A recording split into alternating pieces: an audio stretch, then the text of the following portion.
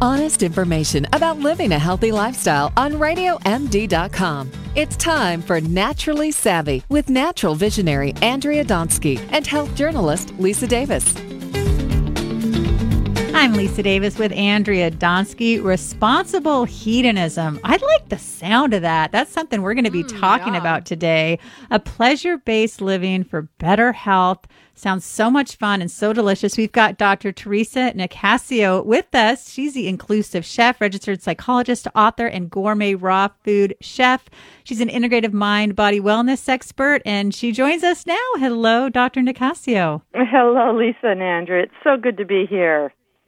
It's so good to have you on. When I saw what you had written me about the show and what you wanted to talk about, I fell in love with that responsible hedonism. Talk to us about that. Yeah, isn't it sexy?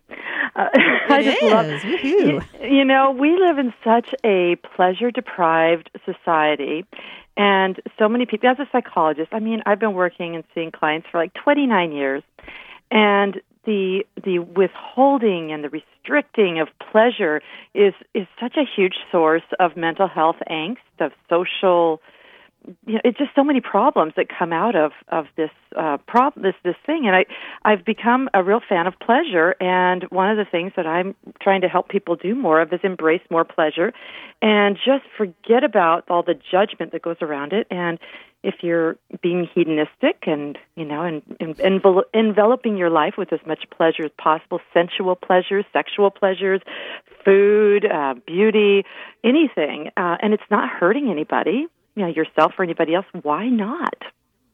Right? Ooh, I agree.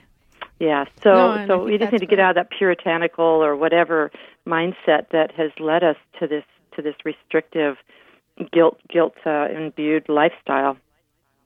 Now, is there something we should be thinking about, in order to be mindful of it? So let's say, for example, we know that we want to have more pleasure. We know that we want to have more fun. Is it kind of like something like we say to ourselves, all right, right now I'm going to go do it? Or is it something that we plan ahead? Or is there goals around it? Like, how would you recommend for those who are listening saying, you know what, I really want to have more pleasure in my life, but I don't really know how to do it. Like, just tell us how to do it.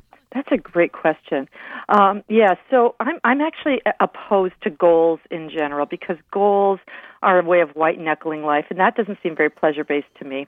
But what I like to do is encourage you, the best way to step into more pleasure-based living is to basically choose to be a kid, choose to allow yourself to enjoy pleasure. So, but I have like a great trick. One of my favorite exercises I give as homework to clients is I call it the twice as long technique. And even that sounds sexy even in itself. But yeah, it does. But anyway, whenever we're enjoying something, let's say we're looking at a sunset, or we're hugging a loved one, or we're eating a really delicious, dish, whatever it is. Oftentimes we are mindful. I'm happy to use that word. We're mindful. We're awake to the pleasure aspect of it. But we give ourselves a certain period of time usually, and then we go, okay, on to other business. So the twice as long technique is so simple, and you can incorporate it anytime you're feeling moved by life, moved by, seeing someone being kind to another person, whatever it is. So if you just let yourself reside, and the moment you feel yourself wanting to stop that hug or stop being mindful, just say, okay, I'm going to do this twice as long as I normally would. So I feel the urge to stop. Let me relish in this a little longer, and let's see what happens.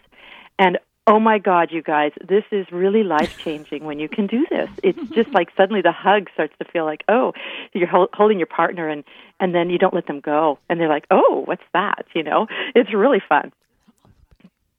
And I love that you said that. I love that you said that because it's really also being present, right? Being in the moment and saying, okay, I'm conscious of it. I'm loving what I'm doing right now. I'm loving this hug from my daughter or son who never hugs me, but they're hugging me now. So, I'm going to relish this moment, and I'm going to, so you're being conscious of it and saying, okay, I'm going to, have this twice as long. So I thought, I think that's great advice. Yeah. And, ironically, a lot of times people might think, oh, if you're hedonistic and you're really indulging in pleasure, that's going to make you, I don't know, a bad person or make you fat or whatever. But it actually has the opposite effect because we when we don't get our needs met, or we're malnourished, emotionally or physically or any other way, spiritually, then that's when we tend to binge more and distort the kind of pleasure that we have, or we need to do more or weirder kind to feel the joy of it. And when we choose instead to just sit back and be fully present with it, I love that using that word conscious, we actually find that we don't need as much. So, things like emotional eating starts to become less of an issue because your needs are being met for pleasure.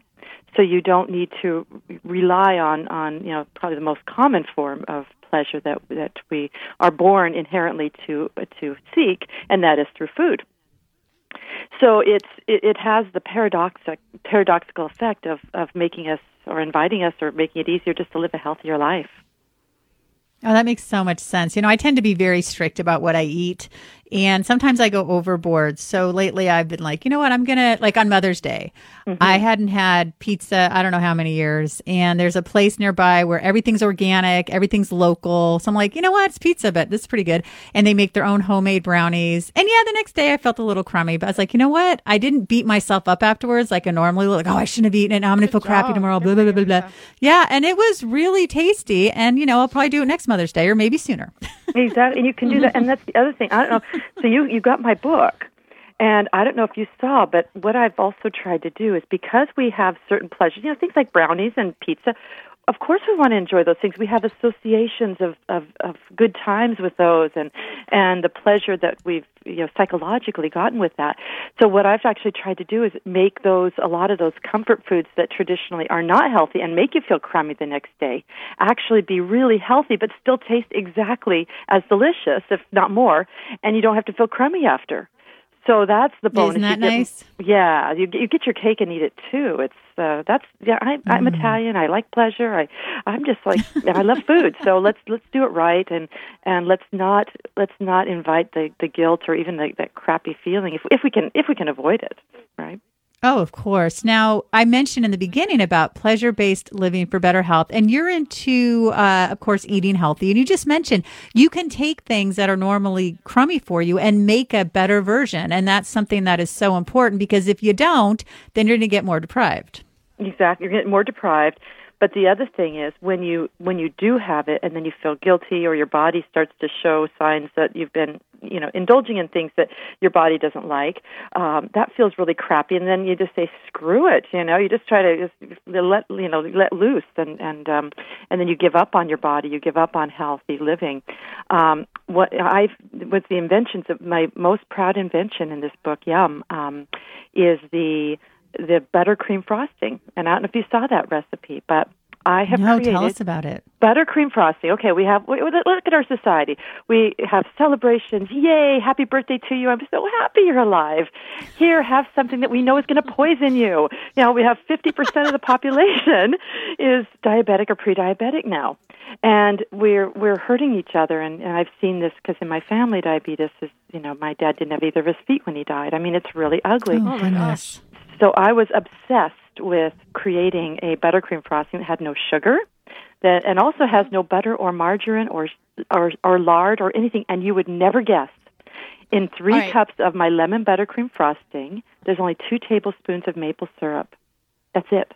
Wow. So Teresa, you should send that if you're open to sending it to us. We can even share it with Naturally Savvies with our on our website and our social media and create a fun graphic. We're out of time for today, but Teresa, where can people find you if they want to learn more about you? Do you have a website, or are you on social media? All of the above. Yumfoodforliving.com. Yum Food for Living. That's FOR living.com. Awesome. Perfect. Thank you, Teresa. I'm Andrea Donsky along with Lisa Davis. This is Naturally Savvy Radio on Radio MD. Thanks for listening, everyone. Stay well.